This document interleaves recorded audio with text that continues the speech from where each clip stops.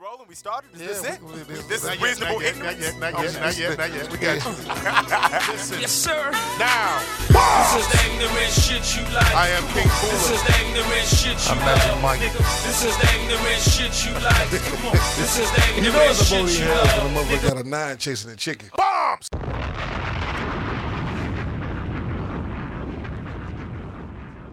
Reasonable Ignorance Podcast.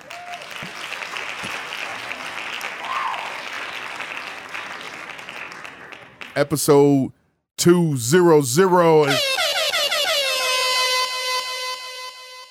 The original crew is back together again. We got Matt Mercado on the engineering board. Magic Mike to my left. Wow, that's crazy. 200 episodes. God damn, how much money did we just spent? Wow. I'm not going to do the math. I did it already. Please. Please. Let's have a great show. Talking about what a great time to have talk about financial stability on the 200 show and how much money we've spent. Yeah. We've invested. We've had a litany, an array, a plethora, whatever adjective you want to use, shows over the 4 years that we've been doing this podcast. We've had Netflix and chill. We've had a phone ring. Yeah. We've had the grapefruit lady. We've had sex therapists. We've had dispensary owners, financial services guys and women. We've had Elena and claps.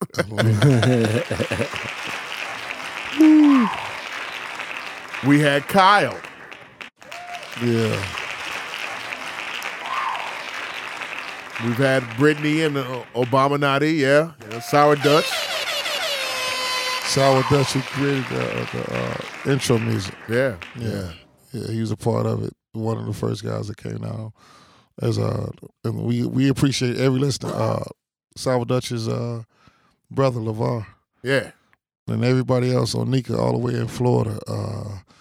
The young lady out in Jessica Star Wright out in Las Vegas. Yeah. The people on the East Coast. My man is chasing the deers every week. Fat Liver Jones. Fat Liver. Yeah. And, Shout out to Fat Liver Jones. Still celebrating his sobriety. Shout out to his podcast, hashtags and hot takes. And Coach Moses, who's a frequent guest and whose wife brought his wife to also talk to us about financial stability. And also the guy who was on Pins and Needles the other night. Who was that? Lakeith Jinks. Shout out to Kenneth Jinks. Yeah. Black Coffee Podcast. Yeah. But champagne. Tonight we have one of a guy that I've been known for like 20 plus years. We went to Carbondale together. Not together, but we went to Carbondale during 2 different periods. One of my frat brothers, one of the most highly regarded and heralded Sigmas and Carbondale history, Delta Tau history, the Delta Tau Ring of Honor. But also a top-notch entrepreneur. Now, he was like one of the first, Magic, he was one of the first men that I knew outside of, me knowing him through being a fraternity together, that he was his own man, his own businessman. Not too many in our delegation know black businessmen. We don't know a lot of businessmen, because years ago, we're taught to hide and be quiet money. Only time that you see loud money is as if you see the dope boy, The street hustler, dope nigga with the rims or whatever. ignorance. But no one taught us about quiet money. No one taught us about stashing money, or the person that might look like he shops at a regular at a regular spot K&G. could be loaded up with Millions. $3 million or more. Yeah. If we walk past Robert F. Smith, a lot of people wouldn't know who Robert F. Smith is right now. Right, because he doesn't have on a Pelly. He does. Pop it. He doesn't have on. He don't have the gold rims with the gold teeth to match. And he doesn't have on a $180 baseball cap. With the snakeskin on it. Yeah, and Jordans. Right. If you walk past Robert F. Smith, you would know who he is. A lot of people didn't know who he was until the whole Morehouse. I knew who he was, but how many of our people are in tune like that? Not me. I didn't know who he was. You didn't know. See, you one of them. Yeah. But everybody got a chance to know who he was. I was around 3 weeks. Was it 3 weeks ago? About a month ago? A month ago. About a month ago. Yeah. About a month ago. I inboxed him, told him I was on the boot list and I needed some help. I'm in Chicago. I need the help. And what happened? Nothing. No, nothing yet. Nothing yet? Yeah. I'm gonna send him another one. Yeah, you have to. I'm gonna continue. You got to be persistent. About 3 or 4. About the fifth one is gonna start off with, "Hey, brother, sir, man, motherfucker." Pause. For help here in Chicago. I welcome our esteemed colleague Craig Lane. Hand claps. All right. Appreciate it. And I'm happy to be here, actually. It's a good thing to be able to talk to people and educate them about how money works. Okay. Give us a story of where you had the inclination, or how did things come about for you what concerns money? Right. Well, actually, it started, I was working as a manager when I first got out of school at KFC, actually. Okay. And my brother joined the business, and he, shared it with me, and I just thought I'd do it part-time. And actually, I was part-time for 23 years, really, because I had my other businesses. I had a restaurant. Okay. And things of that nature. But with what we do financially, one, there is no inventory. Okay. And so you don't have to put stuff in your closet or have space to save stuff, because everything we do is financial and dealing with paper. Okay. And so I was just truly excited about it because of the education. And I'm going to share several things just for basically basic finance 101. And once this is over, people truly have a clear picture on at least how to get started in the right direction. When did you did your money mindset come as a child? Well, not money mindset, but business did, though. Okay, well, how did that? Yeah, I don't know if you all remember this from back in the day. You remember that I don't know if it's sitcom or drama, but that thing Hotel with Harry Belafonte's daughter. Yeah. Yeah, right. It probably put me onto it. Just real quick, put me. It was just it was a hotel, and it was a guy who I just liked his demeanor, and he was the manager. He was the general manager. He had his family living in the hotel, and they were able to do all kind of things. Okay. Kids would they basically lived in the hotel. And so I just thought that was so cool. And then I got my degree in hotel restaurant management. Actually, it was directly related to that. Okay. And so that's pretty much what got my mind going in business, because I thought the general manager owned the business at the time. Right. So I was just like, yeah, that's a good thing to do. And so as I saw his lifestyle, the things they were able to do and things of that nature, I was just attracted to me, because it's not what happened in my neighborhood. Right. And so, it was impressive what they were doing. And then Harry Belafonte's daughter was there, which, took it up another level. So you saying George Jefferson and the Jeffersons didn't influence you at all? No. He just made me laugh. Pop it! I mean, did George Jefferson influence you at all? Did you watch the Jeffersons? Yeah. You did? Did you watched it? Yeah, actually, I like the Jeffersons, but again, they didn't really talk about how to do it. They just pretty much, after he was doing it and doing well, it kind of took off from there. But it didn't really talk about the process, The whole maturation process. exactly of doing business. You said where were you raised up at? I grew up in the Jeffrey Manor. Okay. Over right 98th and Jeffrey, Okay. actually, and just it was part of my neighborhood, and I loved it actually, and still do actually at this point. So. Where'd you go to school? Went to school, high school at Mendel Catholic. Okay. You played football and baseball, and then went to SIU, played a little football, and didn't finish out playing.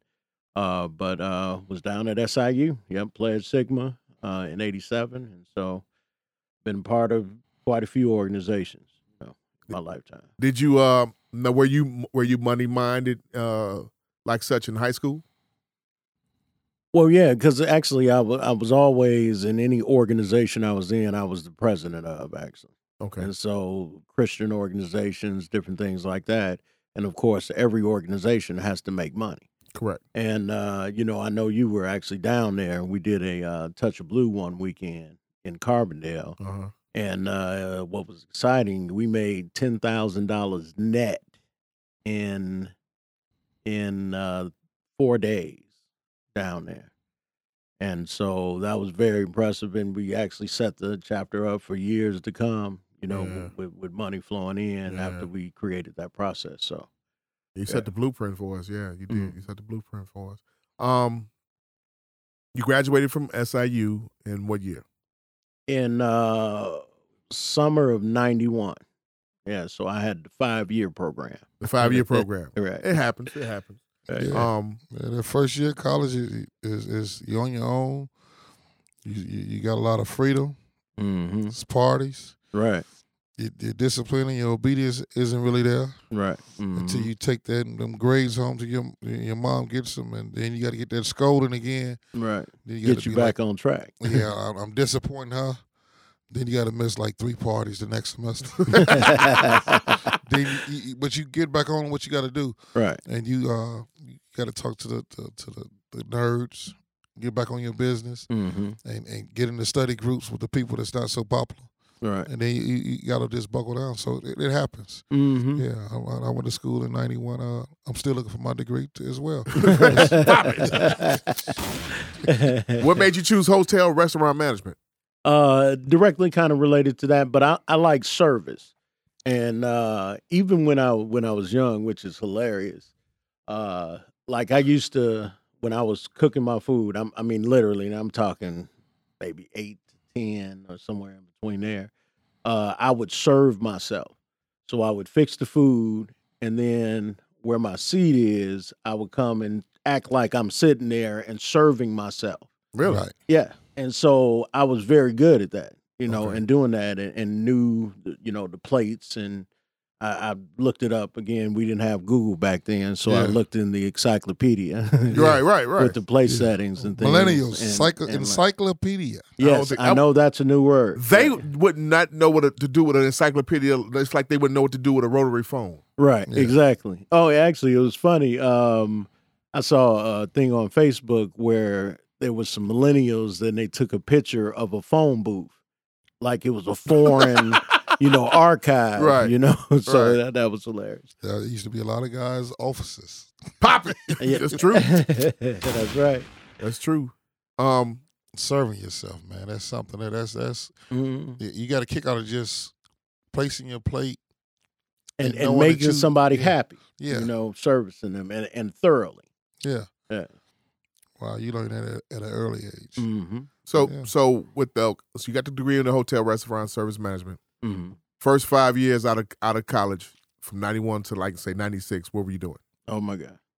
Yeah, that was probably the most challenging time in my life. So I got out of school. I got my first job was at the Mayfair Region Hotel. Okay. It was right in the same place as the Palm Restaurant. I don't know if you all heard of Palm, but it's a really nice restaurant. Where was it at? It was right on. It was right down the street from the Drake. We was Okay. facing the same side of the front door of the Drake. I don't remember what. So street Michigan that Avenue. is. Yeah, but it was a little back off. Okay. of it. And so, but I've only so I did that for I think 7 months, and then I got the restaurant job at KFC being an assistant manager. Okay. But the problem is, and this deals with finance, is that when I got the jobs, every time they told me the game plan and told me if I hit certain amounts, that they would give me a raise. And so it never happened in both situations. So really 17 months, I didn't work for anybody else because during that time, I started part-time with my brother. And so I was able to make a transition out of KFC. So I haven't had a W-2 since March of 93. Hand claps. Yeah. Bombs. And so pretty much that's what I did kind of all the way after that transition. Then I had a clothing company. It was called LA Designs with Leard Adams. Actually, he passed away some time ago. Okay. But we specialized in full-figure women, and we had, shows. Actually, Lisa Ray was one of our models in the show. So Really? I've been knowing Lisa for a little while too. So went there, and then we started a catering business, and then after that, I opened a pancake house. It was called Trey's with actually Leon Finney Jr. Okay. And so we had a full service restaurant, and on Sunday did omelets and different things. So it was it. So that's pretty much it.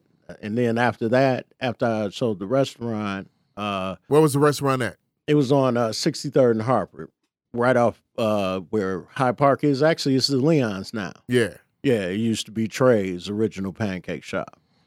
And Trey's turned into like the nice like a what you would call Like a banquet hall. a ballroom. Right. And my boy was running it, and he was having parties there Right. at night, and it was a dentist had got it right. Right after Okay, that. yeah. And now the Dennis got it dentist then. is still there, Yeah, and then the he gave second other half. to Leon's. Yeah. Right. Yeah. But we still a lot of parties there at Leon's. My boy Dave Arrell used to run that. Okay. Mhm. Yeah, Deuce. Yeah, and actually I did it too, just until I left, and Leon continued and turned it into pretty much a catering banquet hall. Yeah, for yeah, us. yeah. How did you exactly. connect with Leon though? With my dad. He's good friends, Vince Lane. And so they've been hanging out in business pretty much since 1965. Gotcha. Yeah. So he's been in business, and that inspired me also. My dad doing what he has done. Because he used to be the chairman and executive director of the CHA for Okay. 10 years. Okay. And so just kind of was always in a business environment. And so seeing him, in that capacity and just the friends that I dealt with, we always talked about being in business. So Hand claps for that.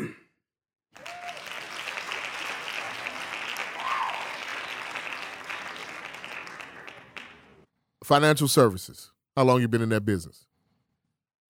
it's actually June 27 will be 27 years. Hand claps. 27 years, yeah.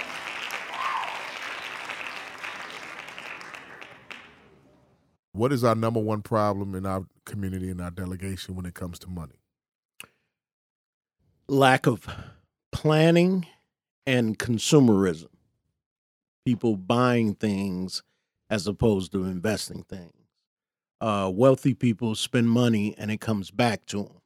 And we spend money and it goes away from us totally. I saw this post on Facebook, and you can tell I'll be on Facebook. But I saw the guy on Facebook, and he was a CEO of a company, and he was leaning up against his Lamborghini.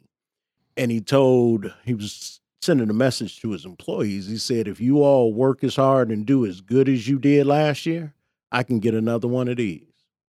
And so what is clear is, as you're working for people, you're funding their life. They usually have better jobs, better houses, better everything, boats and different things. Better vacations. And everything. And so we're working hard to create that for them, and we are left without anything. Or if it is, it's a very small fraction of what, because, in business, labor costs is in between 15 and 35%. Okay. 35% is like a restaurant, though, because it's high turnover. Right. The food spoils, people steal stuff, right? So that's the higher end of it. But a normal business is only 15%, which means that 85 to 65% is the profit of the person running the business. Right. And we all are fighting for 15 to 38% of the profit. We're fighting. We're fighting for it because, again, everybody can't have a job. Okay. So it's no freedom in that process. Consumerism. I like to buy stuff, though. Mm-hmm. Even though they said that, you know, the black dollar doesn't last more than 6 or 7 hours. Do you Right. believe that? Actually, it's like 4. Bombs! But yeah. No, it's true. And, You're and- saying it's 4. You're going on record as saying it's. Hold on. You're going on record saying it's 4 hours yes, instead of saying it's 6 hours or 7 hours. exactly. You know why it's the 2 or 3 hours has been cut off? Why? Because of online shopping. Right. Pop it! That changes too. Credit cards, Amazon.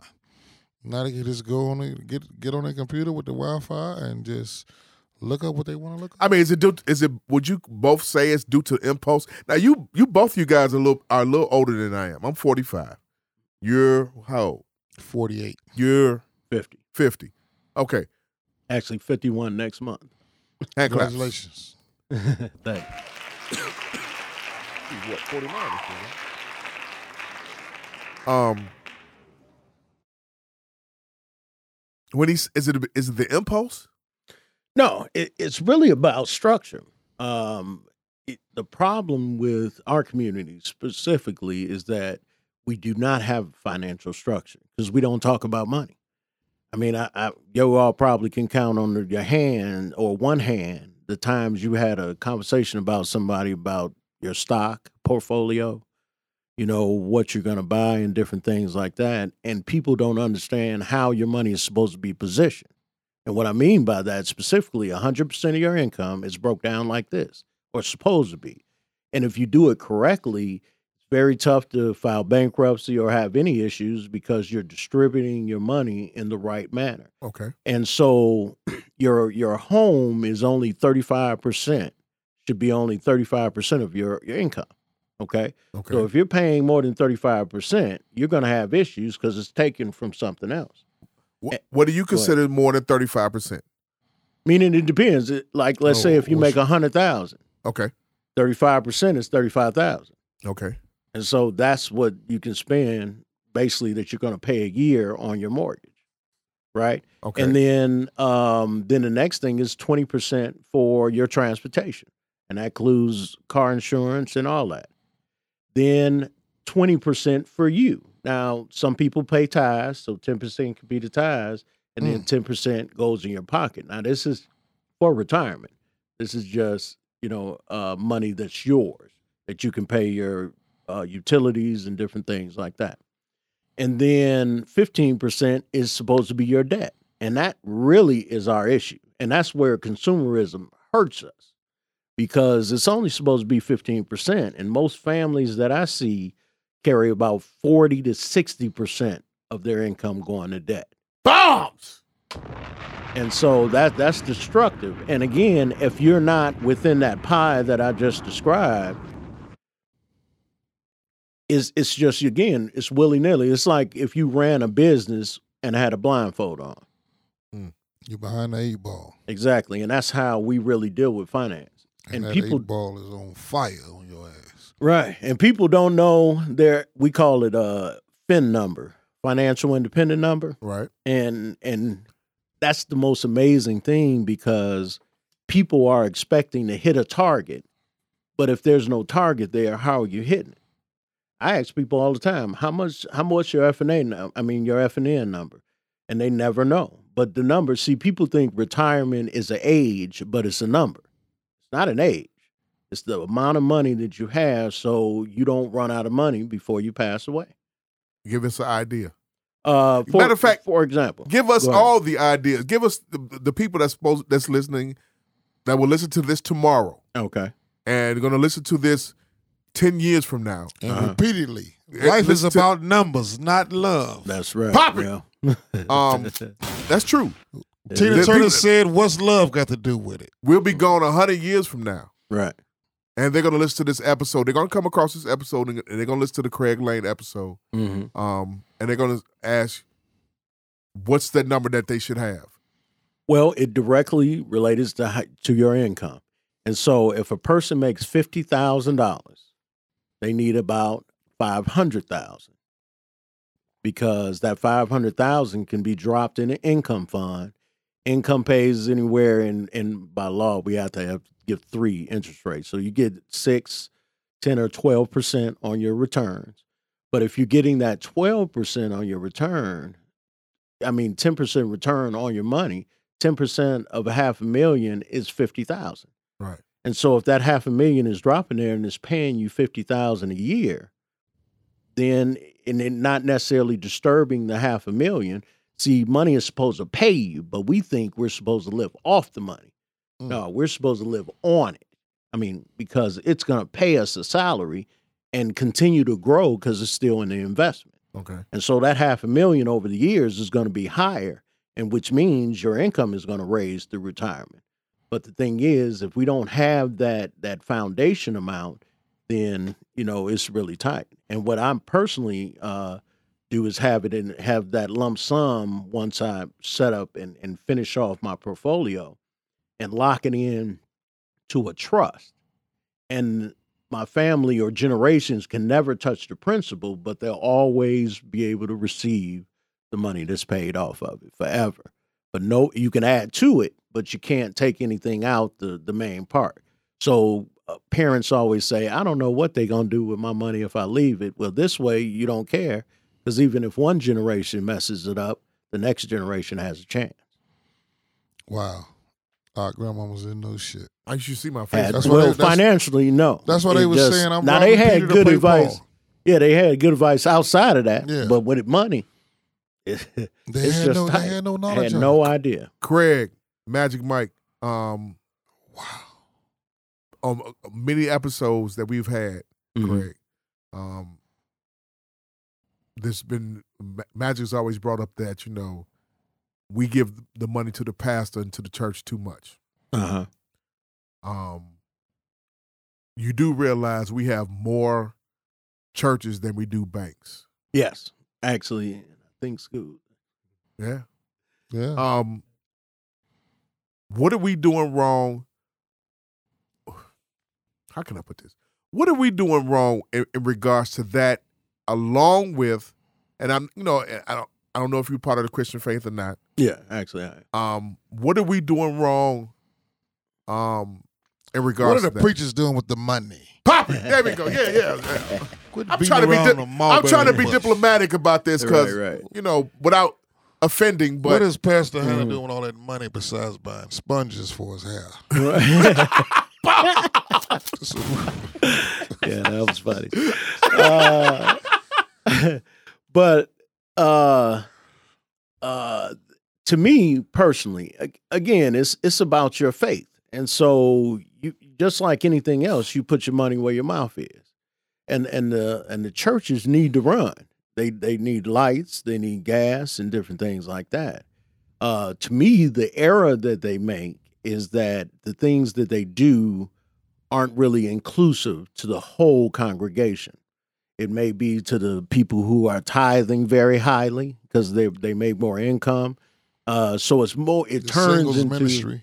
yeah. It turns into a fight between the different ministries, as opposed to them having a economic plan for the community. Because the thing is, what's really messed up in America is that if you're poor, you get assistance. If you're wealthy, you get assistance. But if you're in middle America, you don't get crap. There is no assistance for somebody who's making a decent salary. There's no way to get out or get help, especially if your credit is gone or destroyed. okay. There is no assistance. That's why, again, on Facebook, I saw a post that said it was refrigerator A and refrigerator B. Refrigerator A was one from a welfare recipient that was getting a EBT card, Gotcha. and refrigerator was full. And then the other one was somebody making 40,000 and they only had a little bit of stuff in their refrigerator. I saw that meme before, yeah. And so the thing is, though, there is no help for middle America. So the points that I'm talking about, how to structure your finances, it's just, it has to happen because there is no help for middle America. It really isn't. It's just not help for them. And so that's why I call myself a financial coach. It's more than that. You know, Michael Jordan needed a coach. It didn't matter how good he was, because the coach can see things that you can't see. And the coach has been looking at games forever.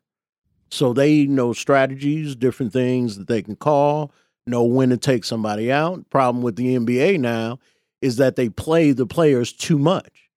They don't pull them out and give them wind. Right. So they're basically running them like horses. Right. And so that's why a lot of them, especially Derrick Rose, that he was wore out. He just played them, ran him into the ground. He was wore out. He wasn't. Absolutely. Right. And so so that's kind of the same concept, you know, with your money. You got to know what you're doing. And and this is an example I use for my clients. If you've never played basketball before and somebody asks you to come in the game and you say, all right, I'm coming in. Well, how is your performance going to be? You don't know the rules at all and never seen basketball.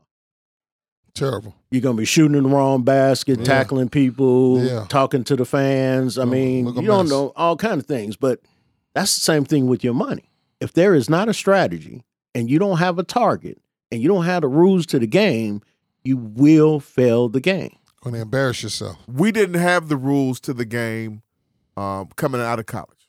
No. We were taught, I was taught, go to school, get a job, get a career, go be a teacher. That's it. That's right. I wasn't taught to invest.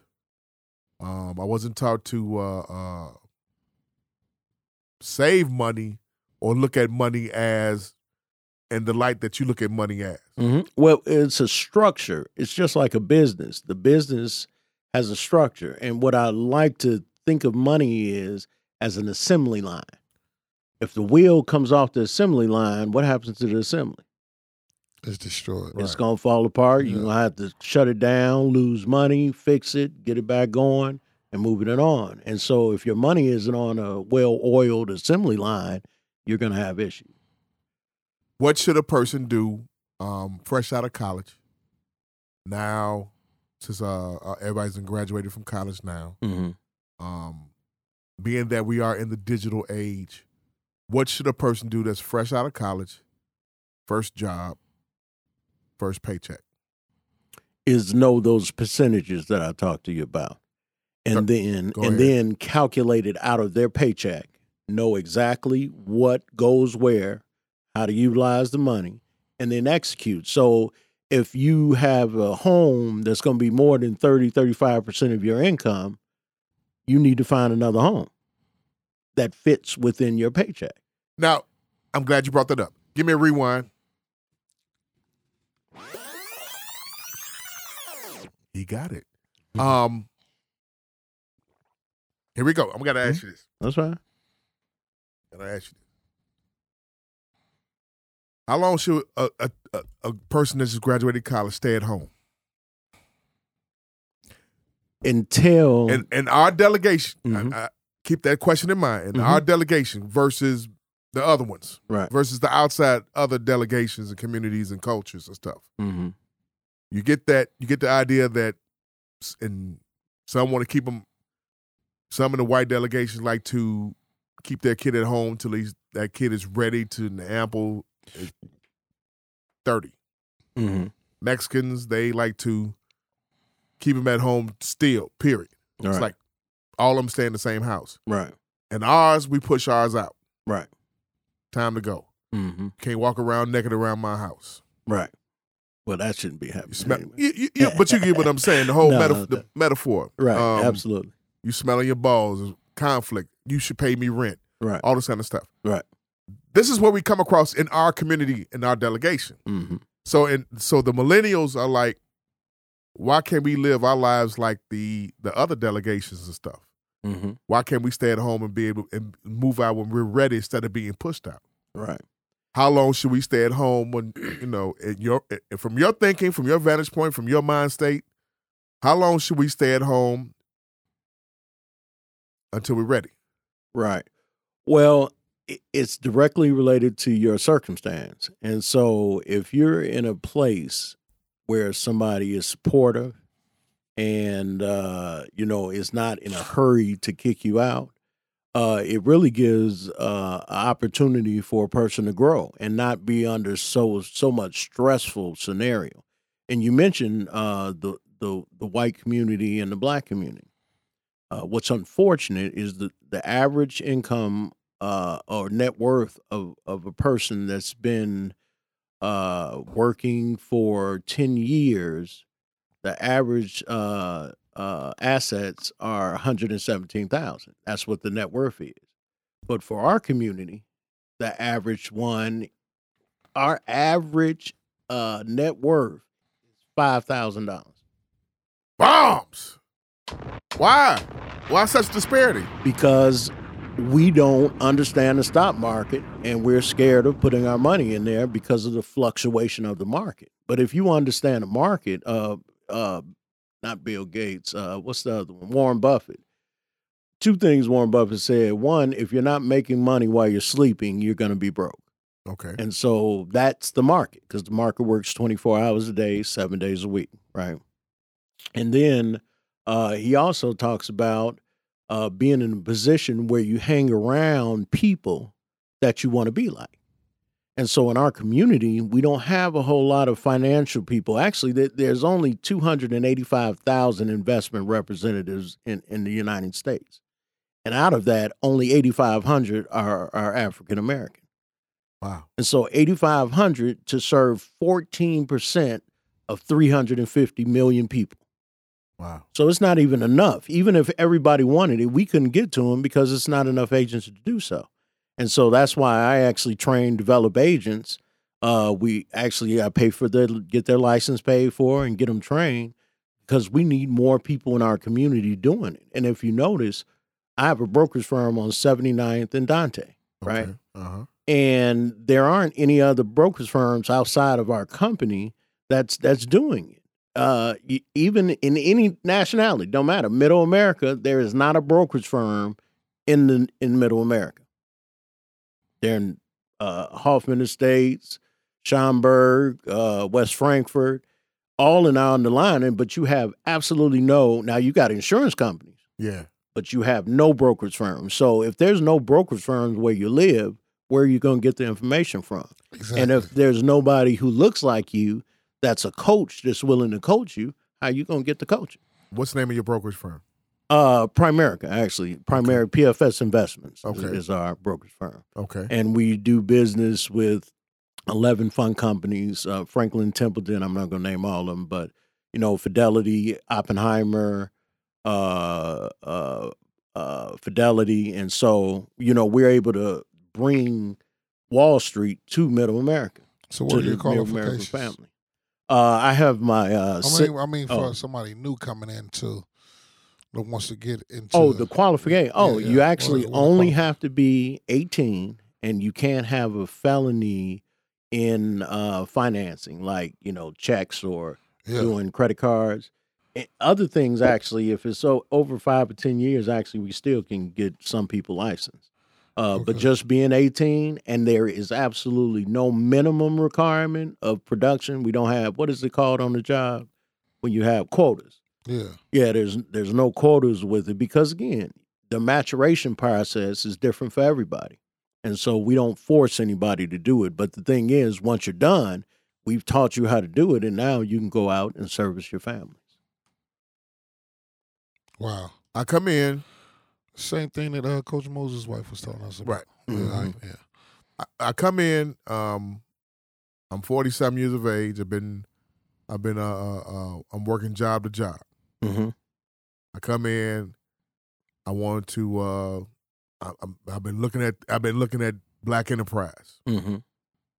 I've been in these Facebook groups like Each One to Teach One about credit. Mm-hmm.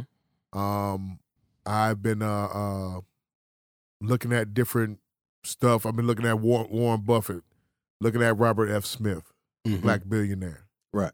I'm looking at these people and I'm looking at them in awe. Mm-hmm. I come in, I don't know shit about what to invest in, what to about investments, about stock trade. I don't know nothing. Mm-hmm.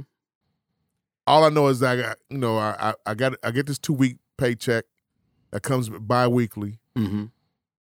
What am I supposed to do without coming in looking like a fool and dumbfounded or whatever about money? What do I do when I come to sit down with you? Right. Well, one, you have to have an idea of what you want, because again, me doing investment doesn't help you unless you have an objective. And so the main thing I do, and this is what I always call finance 101, is 4 areas that you need initially to have in place.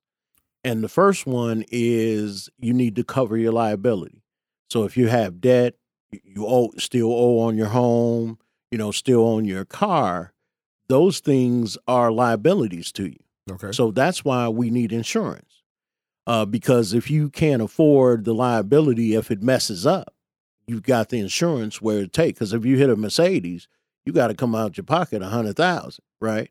If you have insurance, you're paying $100, $200 a month, and it'll take care of that process, right? And so we need insurance to cover your liability, just like income. People don't realize life insurance is not for burial and have a little money left over. It's directly related to your income. And so, like I mentioned earlier, if you make $50,000, you need amount of money to be insured by.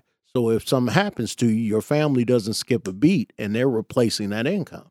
And so if you make $50,000 and you got $500,000 worth of coverage, something happens to you, your family can continue to move on. Of course, they miss you, but softens the blow. It softens the blow, and even with the male clients, and this is something I just find hilarious. The male clients a lot of times saying, "I don't want to leave them no money because I'm leaving. I don't want them spending money and being with somebody else." But the reality of it, if you don't leave them money, they're gonna have to go have somebody immediately. Pop it. And so, Just smart ass. you just Right. right. Exactly. So How do you get through that kind of selfishness? She don't get nobody. Well, but- Cadillac truck and be riding around with some nigga and doing this. Yeah. Right. Well, yeah, that's right. She's not going to do that. How, Not with your money. She's Right. going to do that right after the burial because she's going to be homeless right. with your kids out here getting on the bus going to schools Yes. in the middle of the winter here in Chicago. So Right. she's going to have to do what? Need some help. Hoe up till she blow up. how do you penetrate through that? How do you penetrate through that kind of psych? That mentality. Well, Yeah. well, again, it has to. You have to have a vision of something better, and unfortunately, we don't have examples. Most people in Chicago, once they become wealthy, they move out of the neighborhood and they move somewhere else. It's very few, and you see a couple of politicians and stuff that maintain, just like my dad. He'll never move out in the suburbs. He loves the city, right? You say he'll never move out there. Yeah, never. Because Okay. he loves the city, is the access of the hustle and the bustle. right. And his friends, his guys. Yeah. Exactly. And so, that's what we need, more people that are in the neighborhood. Now, you don't have to necessarily live there, but you need a house there where you're renting out and always being seen, and, so people can, see a clear example. And again, understanding where that financial coaching is. So that first area was the liability. So you have to cover your income and your liabilities, right? Mhm. The next one is that and these are 4 separate areas. So which means you have to have enough money to fund the 4 areas, right? And so the next one is having an emergency fund where you should have at least 3 to 6 months of your income saved just in case of an emergency. And I say 12 actually, because that really guards you. But 3 to 6 months. So if you get laid off, you get hurt on the job, something else go down, then you can reach back and get that money. So that 10% that I was talking about that you should be saving, that money is going to save you. You know, and that's the term. You have to save your money so it can save you. 3 to 6 months. How much physical? I mean, give me a number amount. So let's say again, a person makes let's say $2,000 a month, and so for that month you got to have $6,000 to $12,000 saved for those emergencies with that income. $2,000 a month. A person makes $2,000 a month net, right? Yeah, we're talking net money. Net money. Because if you deal with the gross, it ain't the real value because FICA and all of those people that you don't know is taking your money. $2,000 net. Mm-hmm. You're saying they need to have at least how much again? With the 2,000, it would be 6,000 because that's 3 months of the income. Okay. Or, for 6 months you need 12,000 saved up. Saved up, right? So if something happens, you can handle those debts over that time frame and won't miss a beat. And so you won't have to be stressed out during your downtime. Yeah. Most times when downtimes come, we're wiped out. I mean, we can't think. We darn near homeless. We losing everything. And that's what really rises our blood pressure and has us stressed. All kind of stuff. stuff. Here comes the hypertension. Here comes the stroke. Pop it. So now you really messed up. Right. And now you're a burden. Right. You don't want to be a burden during your downtime. You want to be led. You don't want to be led into being a burden because you was down. Right. So now the family looking at her. We're looking at old Charles over there. Charles will get on my nerves. Who's gonna be over there with Charles while he messed up now? His whole right side messed up. You know what I mean? Mm-hmm. But Magic, just real. I mean, go ahead. Finish what you're saying. I'm sorry. I'm just saying, like you got to think ahead. You got to be ahead of the curve. You know what I mean? Yeah. You got to be 2 or 3 plays ahead. You don't get ahead staying in bed. But see, okay, but Craig. So I get up every morning. My grandfather told me that a long time ago. That's right. But Craig and Mike, I wasn't taught that. Right. I wasn't taught 6 months, 3 months, 6 months at all. I didn't learn that till later on. Mm-hmm. Why didn't our parents teach us this? Did yours teach you that? Because our parents didn't know, and something is actually happening subconsciously to Black people in this country now, right? It's happening, but it's from the past. Gotcha. And I don't know if anybody remembers this. Right before they actually created rules for a bank, they had banks still, but it wasn't insured by FDIC or any of that, right? Uh-huh. And so Black Americans had about $54 million in the banking system, right? Really? And right before they created the laws for the money, the banks stole the whole $54 million from the Black families.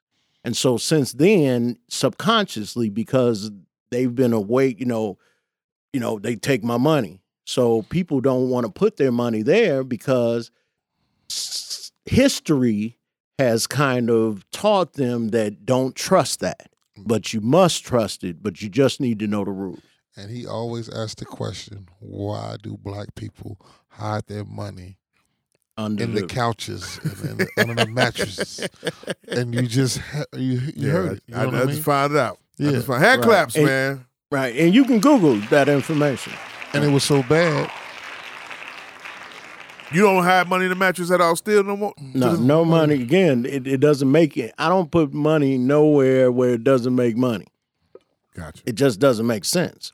Why should you have, and that's the problem with banks. And this is kind of my last thing. Well, let me finish the end. It's just 2 seconds and then I'm going to wrap it up. Keep going. So, we good. You ain't forget about it. We going to keep going. Go okay. And so the third thing you have to do, you need a U fund. Something that if you want to buy a motorcycle, you want to buy a car, you want to, take vacations and things like that, that money has to come out something other than your 401k. I know people who take a loan from their 401k to take a trip. That's absolutely insane because now you done set your retirement back 4 or 5 years for that lump sum you took out that could be generating, a momentum as it's being in that investment, right? And then the last thing is that you need a retirement account. And so you need 50 to 80% of your income in retirement. 50% if you have no debt, and 80% if you're still paying bills. And it's that simple. And so, or 100%. If you didn't change your lifestyle at all, you just need 100% of that income coming to you in retirement. Well, financial coach, I want to go out and buy them fresh Adidas. I want to go swipe that card at Ralph Lauren. Mm-hmm. I want to have fun with my money. So what you have to do is the amount of money that you want to have fun with, you have to make that amount of money outside of what I just said. 2 jobs? Doesn't matter. A job and a business? I don't care what you do. It just has to be above what you're spending. So it has to be, so your 4 areas are in place already being funded fully for the results that you're looking for. And then the extra money is what you buy it. And if you don't have extra money, you need to figure out how to go get it. The 4 areas is the U fund. Is the liability, the emergency fund, the U fund, and the retirement account. A lot of times we put in the U fund before those other 3, right? Well, usually the U fund is the only thing we have. We don't have the other areas. Because, I think they say one out of 4 Americans have absolutely no life insurance. So imagine that. You worked and you're making $50,000. You have a family. Even if you have $30,000 worth of coverage, you pass, they bury you. They got $20,000 to last maybe a couple of months, and then they're SOL after that. And so when incomes disappear, they disappear forever. It's not a short-term thing. And so you need to have that covered, and it needs to be a strategy if something happens, because if not, that's why most families are GoFunding and having devastating scenarios when the breadwinner, leaves this earth. Yeah. Go ahead, Mike. My fault. I'm just saying, I'm agreeing with him. Yeah, selling plates and shit. What? On the real. Yeah. Mm-hmm. What does certificate deposits do? CDs are funny actually, because and it's really related to the banks, and that's actually was my last point. And dealing with CDs are, now a CD may get 2%, 1%, 3% tops, but again, that rate of return isn't a lot, because there's something called the Rule of 72 that actually Albert Einstein created. And they use it to determine how money doubles. And so if you divide any interest that you're getting on your money into 72, it tells you how many years it takes your money to double, right? Right. And so if you're getting 3% on your money, 3 into 72 is 24. So you got $1 going in a certificate of deposit, getting 3%. It's doubling every 24 years, $1. Right? And so that's not really exciting, right? 6% it does a little better, but at 12%, your money is doubling every 12 years. Every 6 years. 12 in the 72 is 6, right? Now, what's unfortunate is that the banks in their savings accounts are only getting in between a half or a quarter of 1%, right? Mm-hmm. So I know Chase, and I'm not supposed to do that, but they're getting a quarter of 1%. Okay. For their savings account. Okay. That divided into 72 is 288. And so if you have money in any savings account in America, your money is doubling over 200 years in every regular savings account in this country. And so what we're doing is handing over our money to the banks, which is not owned by the government. It's personally owned by the Federal Reserve Bank. They personally own it. Okay. So they have licensed people that are not part of the government has license to print money. And do what they want to do, right? Right. And we're giving them our money. Our money is doubling every 200 years, and their money is doubling even at 3%. Because, when you get a credit card, they'll charge you 24%, right? Mm-hmm. 24% in the 72 is 3 years. So on that credit card, the credit card company's money doubled every 3 years, and they got your money at 24%, would be doubling every 3 years.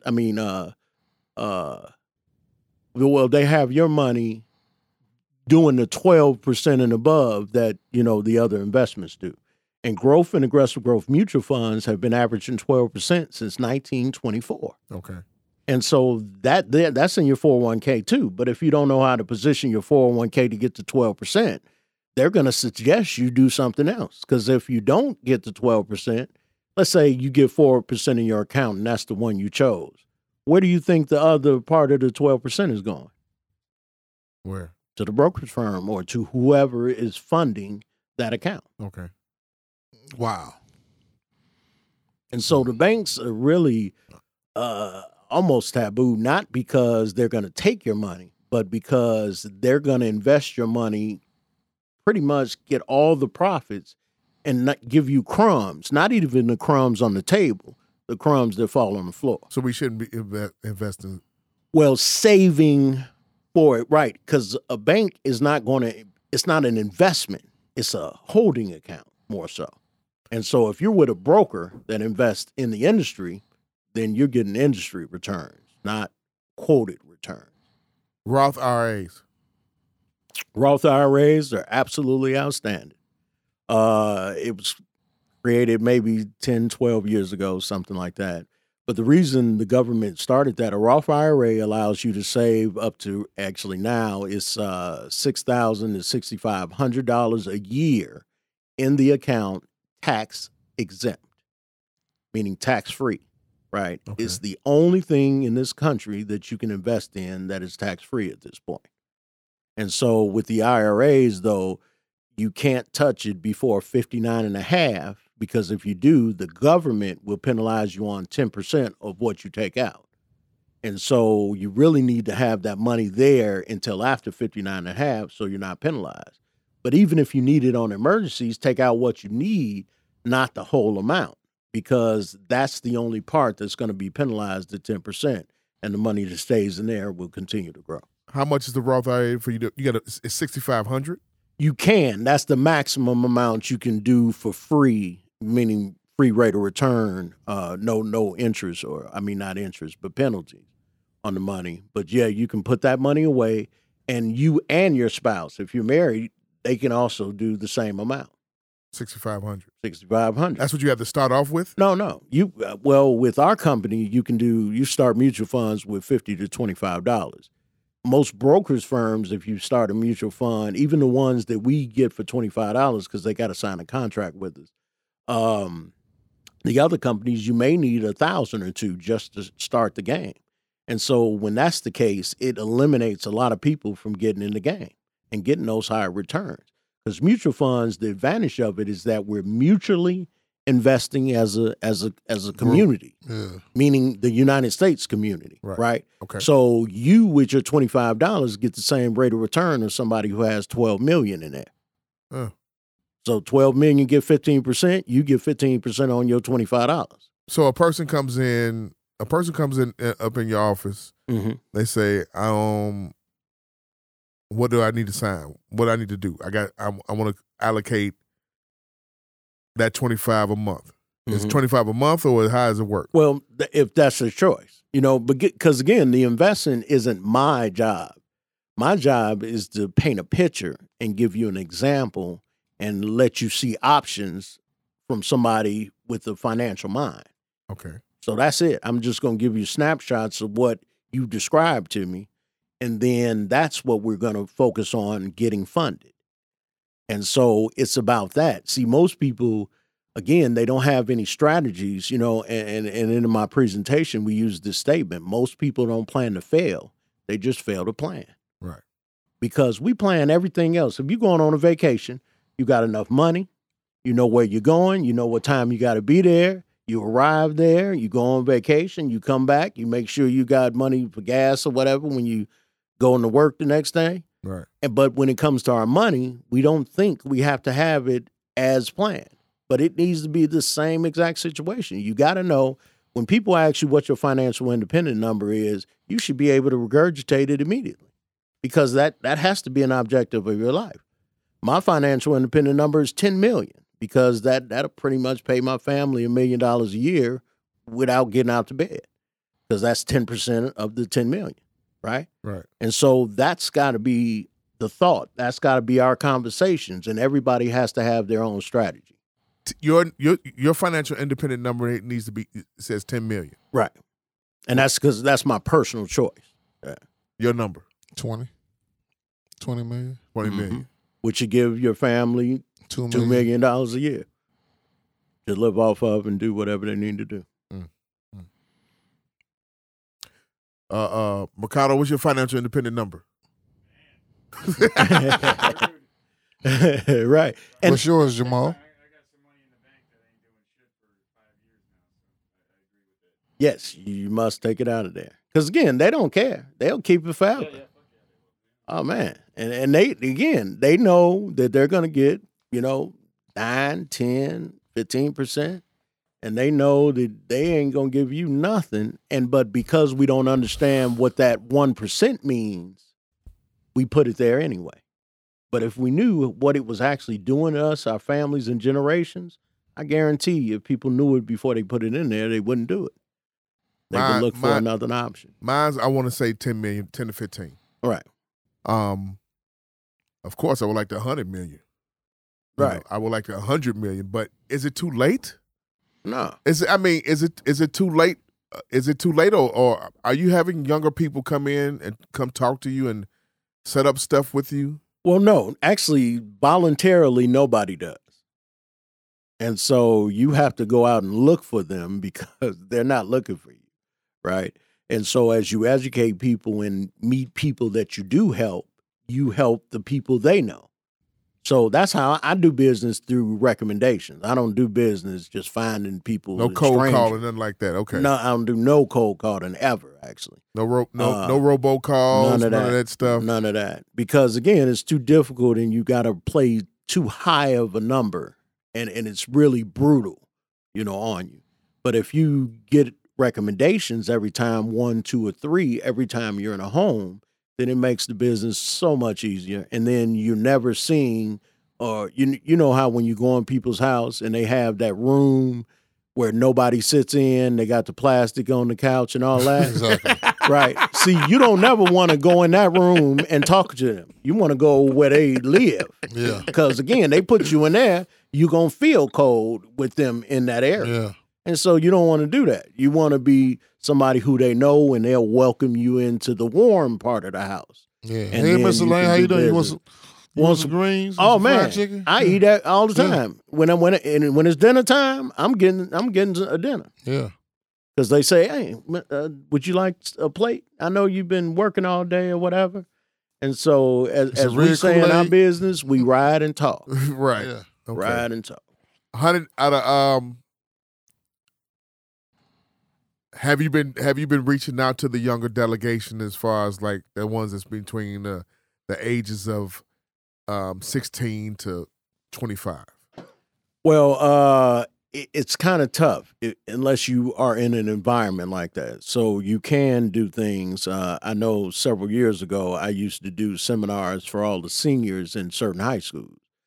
Calumet High School, actually, I did seminars for all their seniors. Because, again, if they know it at the beginning, they got a fighting chance to play the game properly. If they got the rules, and most people get the rules at 16. Just like the Jewish community, they have the bar mitzvah. But that's to pad money for that person that will sit in an investment, and once they need it, they'll have enough to do what they need to do. I'm glad you brought it up. Keep going. So no, that's what it was related to. So that is the thing. If you're tapped into a person that has information that can help you get where you're going, that's the best route. Because if you try to figure it out on your own, it's going to take you years. And so a lot of us don't have 10, 20 years to figure it out. We need to start working today. Now, the rest of the stuff after that, that 4 areas are in place, then there's other things you can do. Like when you start buying property, that's a whole nother financial realm. But most people never get to that realm. They're in the 4 areas, and they need to have those 4 areas funded. But the main number one problem is that normally your income doesn't afford put you in a position where you can put in all 4. So it's a cash flow problem normally. And there's some that it's not a cash flow problem. It's just the debt is eating up all that money, which is creating a cash flow problem. My child 24 years old, loves hair weaves and clothes. Mm-hmm. And I've told her over and over and over again, many times, save money. Mm-hmm. Take one paycheck, take care of your bills, Mm-hmm. set aside 2 weeks worth of bill, set aside 2 weeks worth of food and gas money. Right. It's not communicating well. Right. Well, with kids, you can't just tell them stuff. You have to make them pretty much do it. And the only way you can do that At is 24, though? No, but if you started early, then you could have told them what to do. And when they're 24, they probably would continue the process. So we just wait too late to educate when So they're now they do already, learned because behavior. how long has she been working? A year and a half. Right. So she got a year and a half of bad habits because she had no strategy. Right. And so if you have no strategy, you're going to do bad things with your money. Yeah, and it's not develop going to bad benefit habits. you. Absolutely. And it's better, I think, I forgot who said it, but it's better to raise a child properly than try to correct a broken child. Okay. Just like seeing a basketball player who's never played. You're teaching him the fundamentals. Right. He has no bad habits as opposed to a kid that's been playing, who's been playing street ball. Now he want to play organized ball. Yeah. He's developed bad habits already. It's a whole different ballgame. And he thinks he knows what he's doing. So it's always going to be an argument. It's always going to be a confrontation. And eventually he's going to be outplayed by this Absolutely. fundamental Well, kid. and again, he's unprepared Yeah. to compete with the structure. Yeah. Now, he can play ball and he can do it, but is he running plays? Does he know how to, break down defenses? Does he know how to call plays and attack the Yeah. defense that's in front of him? And so, and you only can do that through experience. And so if you don't have experience with money, you have to find a financial coach that can help you with that experience. If not, you're going to be devastated financially, period. So anybody out there that doesn't have somebody coaching you on money and you're not a professional or haven't studied it for 10 to 20 years, you got a problem, whether you believe it or not. You're going to die of broken penalties. You're going to have barbecue wings and fried wings at your repast. And they're going to be standing outside drinking Hennessy on the wall. Hey. Talking about how good of a person you was Yeah. Right. after they had a GoFundMe for you. Pop it. Right.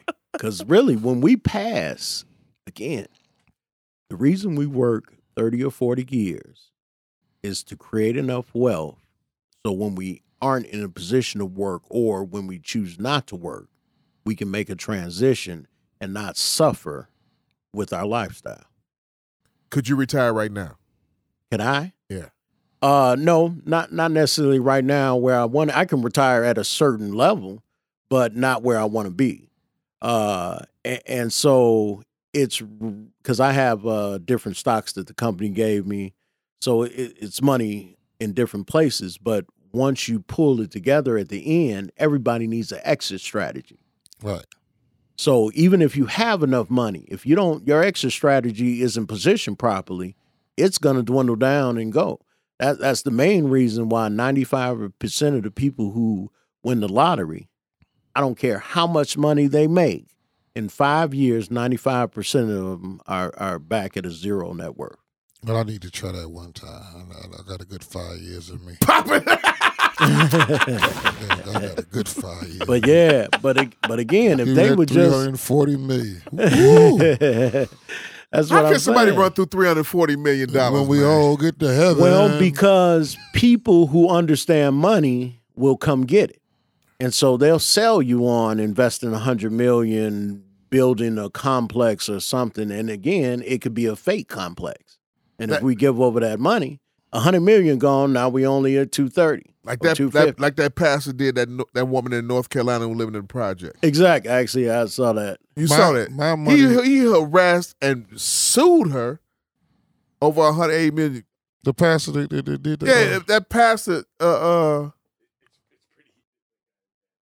That pastor sued her and harassed the shit out of her over her money that she won. Right. Because she had no man there with a nice, good hand to put across his face. Right. Well, having and just give him $1 million for this lawsuit. That's it. That's right. We're gonna settle out for $1 million. That's it. Don't call her no more. Because I will slap the shit out you again. Pop it. But that was just the what he did. And there was a black lady too, right? Yeah. Because she won the money, and Young he was lady. a white preacher, and he Black preacher. black preacher, yeah, Yeah, black preacher. I would have knocked his mustache on top of his ear. Right. So with that area though, 5 years though, Craig. yeah, 5 years is average. Mike, 5 years. People, you gotta have, like he said, you gotta be around people that you want to be alike. And once you ride on a high, first of all, and they know you ride on a high, and they come in, they dressed up, and they know sell the dream. green. You green as the grass, square as a pool table. You know what I mean? Twice as green. And they telling you everything you want to hear. And only way you can sell somebody a bridge is they got to be looking to buy a bridge. Yeah, absolutely. And so now they're looking down on people who they was just once with 24 hours ago. Exactly. And they was just the same measurement. You know what I mean? So now they telling these people, don't have them people around you no more. You're going to come with us. And it's all, you have to be prepared for that. Well, they got to come to 79th Street and get me. I'm going to have some Heinekens around me and some Patron around me. And look here, man. Then you giving into consumerism. Yes, it's going to be my own liquor store. What do you mean? Mike Walton Wine and Spirits. What do you mean? well, again, and when you own your own, it's a different ballgame. Yeah. It is. It truly is. And so, and this is just the bottom line, back in the 1800s, we owned 1% of America. Okay. How much do you think we own currently? I'm just curious if you all know. How much do that? We owned 100% when? No. We back in the day we had slipped my mind what I was thinking. Oh, you're right. We own as African Americans in this country in the 1800s 1% of the country. Mm-hmm. Now 76% of the country is controlled by the top 1%. Exactly. And we fight for 24%. Right. Okay. And so back in the day, we own 1%. And I was saying now, how much do you think the percentage is that we own now? Probably 0.06. You say it with backwards. Yeah. No, actually, we say we own 5%. It's right around 1% still. Yeah. And now why? Because people make more money. Yeah. People are doing more things and people own things, right? Right. But the thing is, they sell us ownership with debt. They don't sell us ownership with full ownership. Yeah. So when people buy a home, they say they own the home and they have a mortgage. Right. You don't own the home. You only own the portion that you paid for. And so those kind of things mess people's mind up thinking that they're in an ownership position and they don't own crap. The bank owns it. Yeah. Right? So should you even buy a house then? Sure. But again, it needs to be within the portion of your scheme, 35% of your deal. And then if you want to put equity in it, you just add extra money. Okay, so wait a minute. Okay. Go ahead. I got to ask. Okay, Mhm. so No problem. since you brought it up. Yep. You're saying that if you make $35,000, let's say you make $50,000 a year. Okay. Whether salary whether career-wise or whether entrepreneur-wise. Okay. How much should you buy a home for? If you want to buy a home or a condo or a loft, whatever, you know what I'm saying? Mm-hmm. How much should you spend on outright buying? You're saying we should save up that amount of money to buy it outright? Mm-mm. Because you're saying right now, if you own a mortgage, you own a percentage of the home. Right. You don't own the home outright. Exactly. You're paying 30 years into what? Then you can own it. But do you want to fight for 30 years? You want to be up under that gun for 30 years? But your grandmother still owns her home, right? Yeah, my grandmother did it, but she passed away in 97. Who owns the home now? They was there since 63. So the home now is owned by her children. But it was paid off in 2001 because she had a second mortgage on it. Okay. So it was paid off then, but really, think about it. Like right now, there's a lot of black women jumping up like, I got a home, I got this. You see that on Facebook, God done blessed me with the house, this and that. But they don't tell you the stories where they be, can you quick cash me $200 because I'm late on this bill? Yep. And I'm late on this, and can you cash out me this? You know, they don't say those stories. Yeah, I know. Put those up there with the keys. You know what I mean? Pop it. That's right. Not hating. It's the truth, though, yeah. They confuse it with hate. But sometimes you get caught up with the Joneses. Like a lot of women want to get married because their friends get married. Yeah. And I get it. You know, you want to be happy. Every lady wants to be called a wife at some point in time in her life. I get that. But are you wife material? Are you home ownership ready? Right. Are you ready to own a home? Are you ready for all that comes with owning a home? The repairs, the upkeep on a home. You know, the people in Inglewood figured it out. Right. Fuck this house. I'm gonna let it roll. There's a neighborhood going down anyway. Well, and that's actually directly why our neighborhoods are going down, because people are not owning the homes anymore. They're not purchasing them, they're renting. And when people are in a neighborhood where they rent, they don't respect the properties as ownership. And so back in the day when we were coming up, our parents had ownership. Yeah. And so when we got in a position, we wanted to have some ownership also, you know, during that process. But what I wanted to share with you with that $50,000, so basically with $50,000, you're getting about $4,000 or $4,400 that comes into the household, right? Uh-huh. And 30% of that is $1,200. And so you shouldn't be spending more than $1,200 on your mortgage. And Bombs! And I know people who make $50,000 that's paying $1,800 to $2,500 for their. I'm gonna be honest with you. Remember the house you came to? Mm-hmm. He came by the house he came by the house about 15 years ago.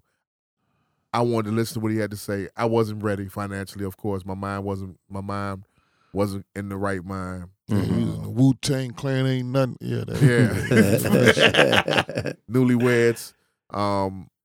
No, we was not newlyweds, but like 2 years. But it's a new couple. Now we was 7 years in, 8 years in, and had the first child. Had the second child. First child there already. Had the second child. Still didn't have the finances together. The mortgage at that time was $2,500 for that townhouse. Right. Still there. Mm-hmm. It since has gone down tremendously to where it's nowhere near that. Mm-hmm. At this point. Nowhere near that, because we had to do modifications, and you know, we went through that whole housing crisis Y'all problem. stuff with y'all backs towards each other. A lot of nice things.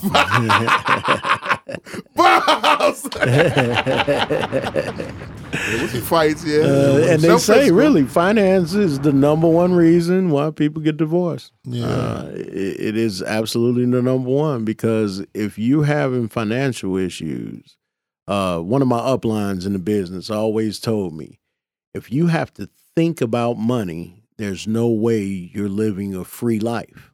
Yeah. You're not free if you got to constantly think about money and paying bills. And so you have to put yourself in a position where there's enough money that you don't have to worry about it happening or things coming in. And so really the bottom line is, right now, only 2% of the country makes over 100,000. Roughly about 3% make like 60,000 or so, and it's like 90 or 80% of the country makes under 40 grand. Damn. And so that's a problem, and especially since the 1% controls 76% of America's wealth. We got to figure out how we fit in the game and how we're going to establish our own. in our communities. In our community, we're the only community that when you walk into a store, you don't see your own kind. Yeah. And so that is the issue. So we need to start owning things, and we need to start having, again, maybe financial seminars in schools and community centers and different things. It's about education and not about school education. It's about living education. How to be a sound family or individual financially. Because if you're sound, then nothing can attack you. Because even in that situation I described, if you got enough insurance to cover the things you have, and if something happens, your income is replaced, you got that 3 to 6 months of income in place, you got whatever you need for your personal endeavors, and then you got your retirement money going, what can happen to your family financially? Mm-hmm. You bulletproof. Okay. They can't see that though. Well, we got to beat that upside our head. Yeah, but it's mathematics. Yeah. It ain't personal, and we're Exactly. too emotional when it comes to money. Money is not emotional at all. It's not emotional, and so people who get emotional about money normally doesn't have any. Exactly, and that's why I say it has to be. I mean, but what is your definition of being emotional? But we got the financial coach here, but you as as a person that you are, what is your ideology about being emotional about money? You see people go to like get really high blood pressure of about $5. Another person owing them $5, or just a small amount of money. Mm-hmm. A small amount of money It's a big deal. A very big deal. Because think about that. Let's use the $5. If you spent $5 7 days a week to eat lunch, just $5, right? Uh-huh. What is 5 times 7? 35. Okay. So you got $35 a week that you're spending, and you're only spending $5. So that in a year is, what is that, 110, right? Because math is just not my deal. 35. How math not your thing, and you know all these numbers. Devices. They help me considerably. 35 times 52. Now, the $35 dollars times 52 weeks, right? times 4. Because you're only going to do it in a month. Oh, okay, yeah. Yeah, and so that gives you about $100, 140, right? Yeah. So $140. Yeah. But you got $140 that you've been spending on food that lasts in your digestive system for 6 hours, instead of saving that $5 to the end of the month, investing that 100 something where it's getting 12, 15, 10%. Gotcha. You got to be taught that. You got to be taught It that. has to, but again, Yeah. you have to be willing to listen. And you and have to have then- discipline too. Well, after the listening, then you have to acquire the discipline. Yeah. Because the thing is, we are a very undisciplined society. Yeah. We just do whatever. And now the new society, anything goes. Like you said even- about the insurance, Uh, they have more insurance on their phones than they have on their lives. well, which is absolutely ridiculous. Right. Yeah. And they'll have insurance on their phone, but they don't have insurance on their life. This is an example. If you had a toaster that basically popped out $2,000 on the 1st and the 15th, okay, would you insure that toaster? Of course. Because that's $4,000 a month that's popping out of this magical deal. Yeah. And so if you would have insurance on a make-believe toaster, why wouldn't you have insurance on your income? Right. Wow. Right. I see what you're saying. Because you would insure that toaster. Yeah. No question about it. But we don't think of us as that magic toaster. We don't value ourselves. We don't value our worth. Our worth. Got you. And it's about our net worth. People look at their paycheck and they distribute it. But that ain't got nothing. What is your net worth? You're supposed to grow that. And how you grow your net worth is eliminate debt and acquire more assets. That's how you grow your net worth. And we do the total opposite. And what was I telling you tonight What's that? on the way here? Tell me. I want to live what? For free Yeah. or for other people. Yeah. Mhm. So you how you do that is you get the assets and you have other people working for you, like you said, the businessman does. He's Man, created. that's perfect. Yeah, he's creating. He's getting the profit, and having the workers fight over the 15%. Mm-hmm. Absolutely. Yeah, and I was just telling him that on the way here tonight. Right.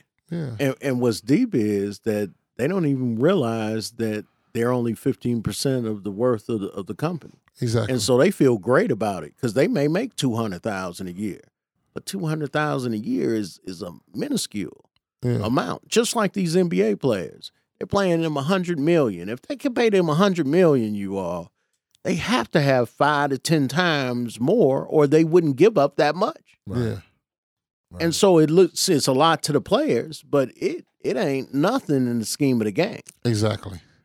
That And the that's owners just why make.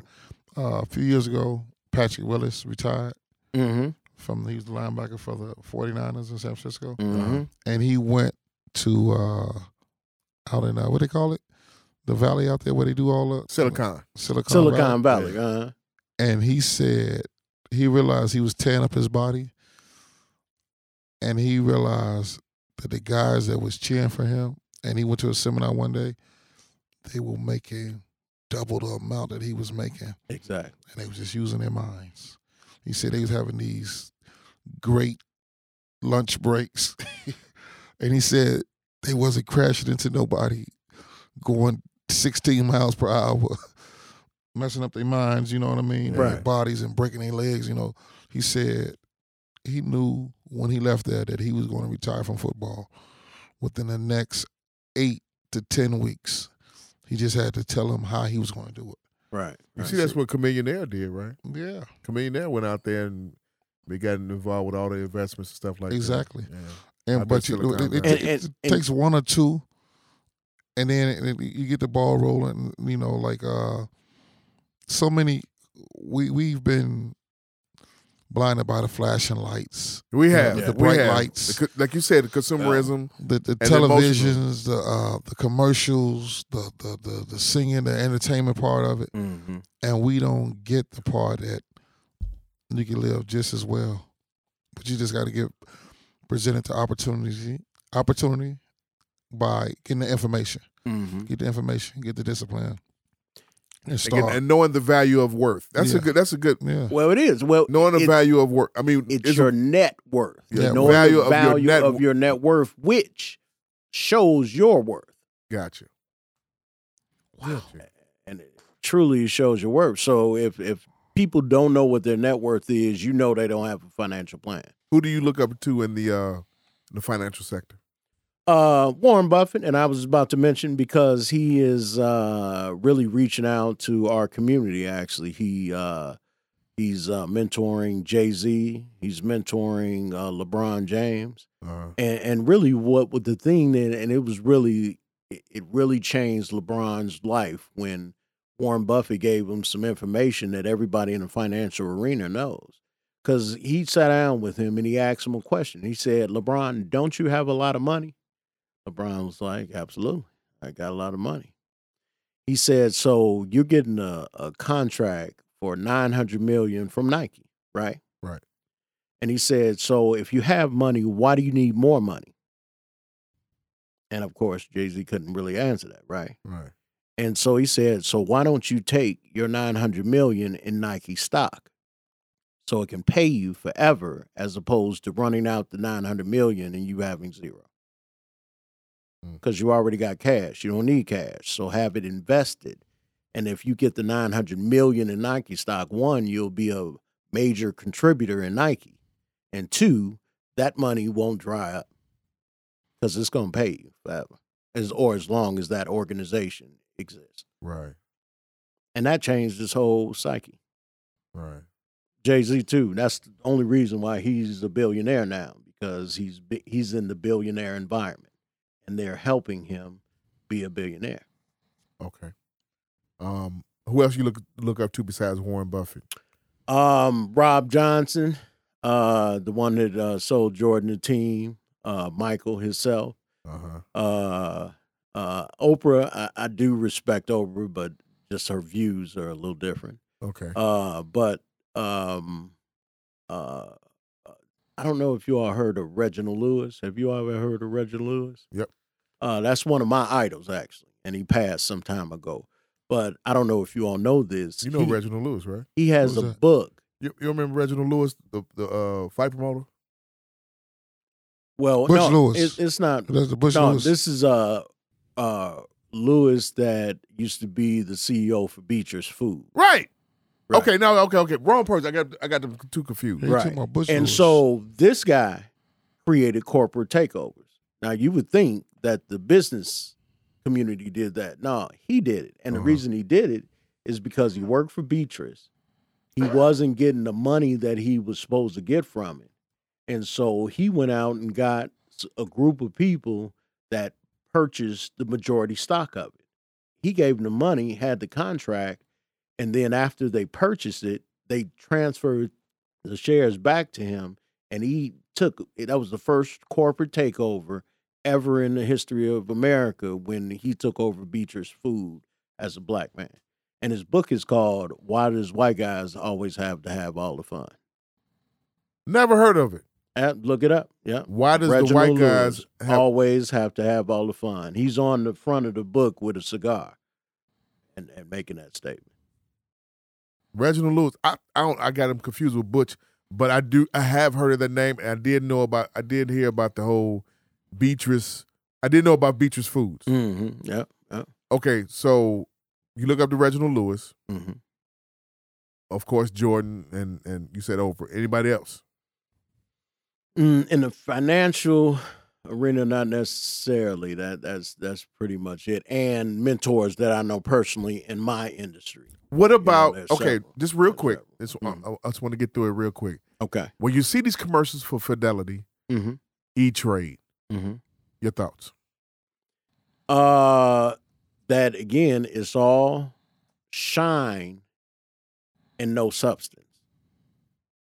And so with E-Trade, again, you're trading stocks. If you don't have the knowledge to trade the stocks, you're probably not going to do too well at first. Now, if you keep doing it, you'll get better.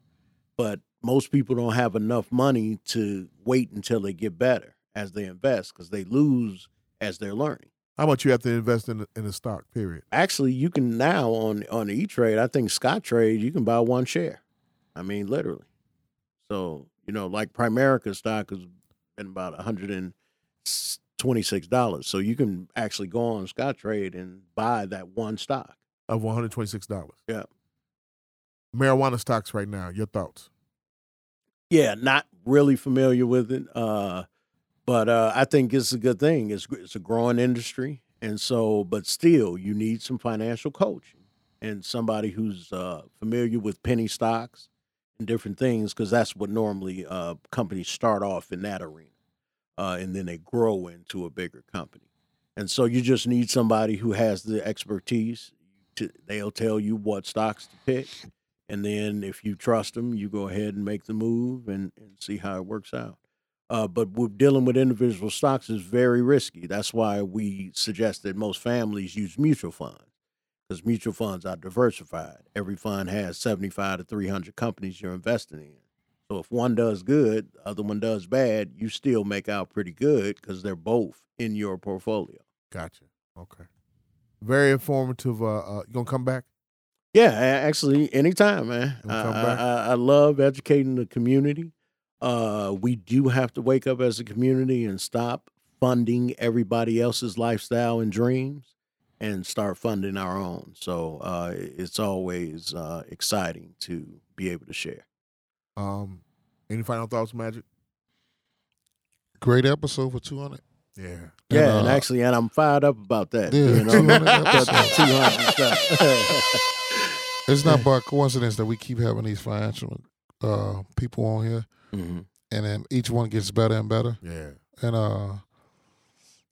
I guess we're gonna have to keep listening to them, like a favorite song. That's We got to right. start listening to them, and then taking heed to them, and putting it what we're hearing into work. You know what I mean? Mm-hmm. Absolutely. It's just like songs you hear, you learn the words, Right.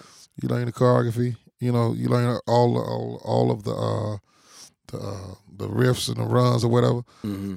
Start doing it without financially our way, because I think everybody, like you say, is benefiting in our neighborhoods off of us. That's right. And I noticed it the moment I walked in the J&J Fishing, I seen Arabs cooking fish. Absolutely. And that used to burn me up so bad. Mm-hmm. And now they're in the gas station. You got to point to them and tell them what you want, and they don't even, but they want our dollar. Right. You know. Exactly. Don't necessarily respect us when they come in And at all. and things of that nature. So once we have, that position, we're better off. Yeah, we got to start getting our and, own communities back with and- the game room stores and the candy stores and Exactly. whatever we want to have. And those things. So those kids can come up like the kids, they never seen those stores owned by us. Right. They actually think that the Arabs been here first the whole time. They can't position themselves to do it because they don't have an example of somebody doing it.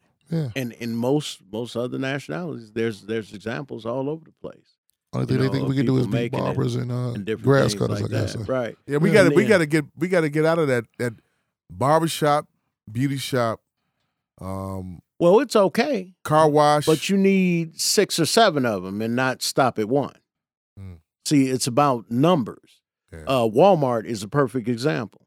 Walmart normally has, from what I've seen, they have about 2,500 employees in each building, right? Uh-huh. But now they got 46,000 buildings with the 2,500 employees, which means the Waltons has 8 hours from 46,000 stores with 2,500 people Right. that they override. Right. And so any business that we have, see, people are confused to what an entrepreneur is self-employed in business. Because people tell me they're in business all the time. And I say, okay, so how many employees do you have? Or how many business partners do you have? And if they don't have any, you don't have a business because business generates income without you. Mm-hmm. I got it because I got 23 to 5 licensed agents. And so I override as they do business. As a matter of fact, when I was on my way over here, I just said that one of my team members did a transaction.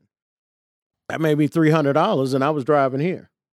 And so people who think they have businesses, if you don't have any employees or business partners that can make money while you're not there, you do not have a business. You're an entrepreneur or you're self-employed. Okay. And so people should really stop. If you don't have a business to generate income without you, you do not have a business. So that's just misinformed. And that's why people use that term, I'm in business for myself. And again, all you got to do is ask, well, how many people is rolling with you? And that's how you determine it. I got 3 employees. Right. So that means you can leave and your store don't close, which means you have a business. Bombs! And with that being said, Am I a 1%er yet?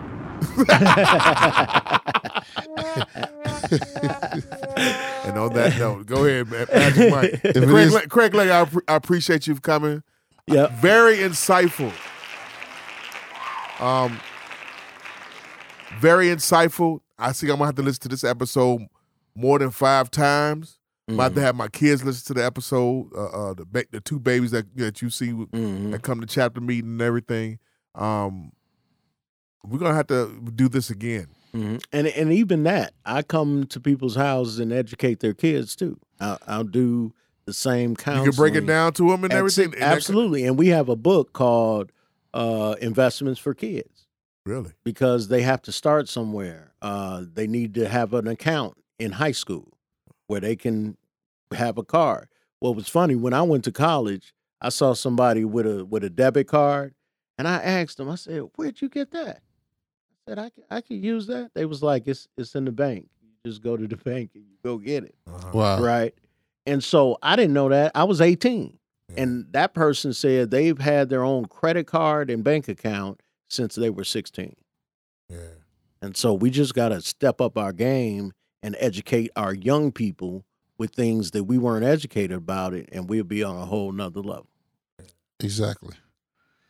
Well, we appreciate you. Absolutely. And I thank you for having me. God bless you guys, and hopefully you have, 200 more. With that being said, with everything Craig said tonight, if it is to be, it's to be up to me. So y'all take that and run with it. May y'all live 100 years minus a day, so I want to know the good people like y'all passed away. May you all live as long as you want, never want as long as you need. Get your finances in order. Quit bullshitting. Me and Jamal going to take some Patron shots for the 200 show. Yeah, I'm taking one too. Consumerism. Reasonable Ignorance Podcast now anywhere where you hear podcasts. Download, subscribe. Leave a comment. Share. Bombs!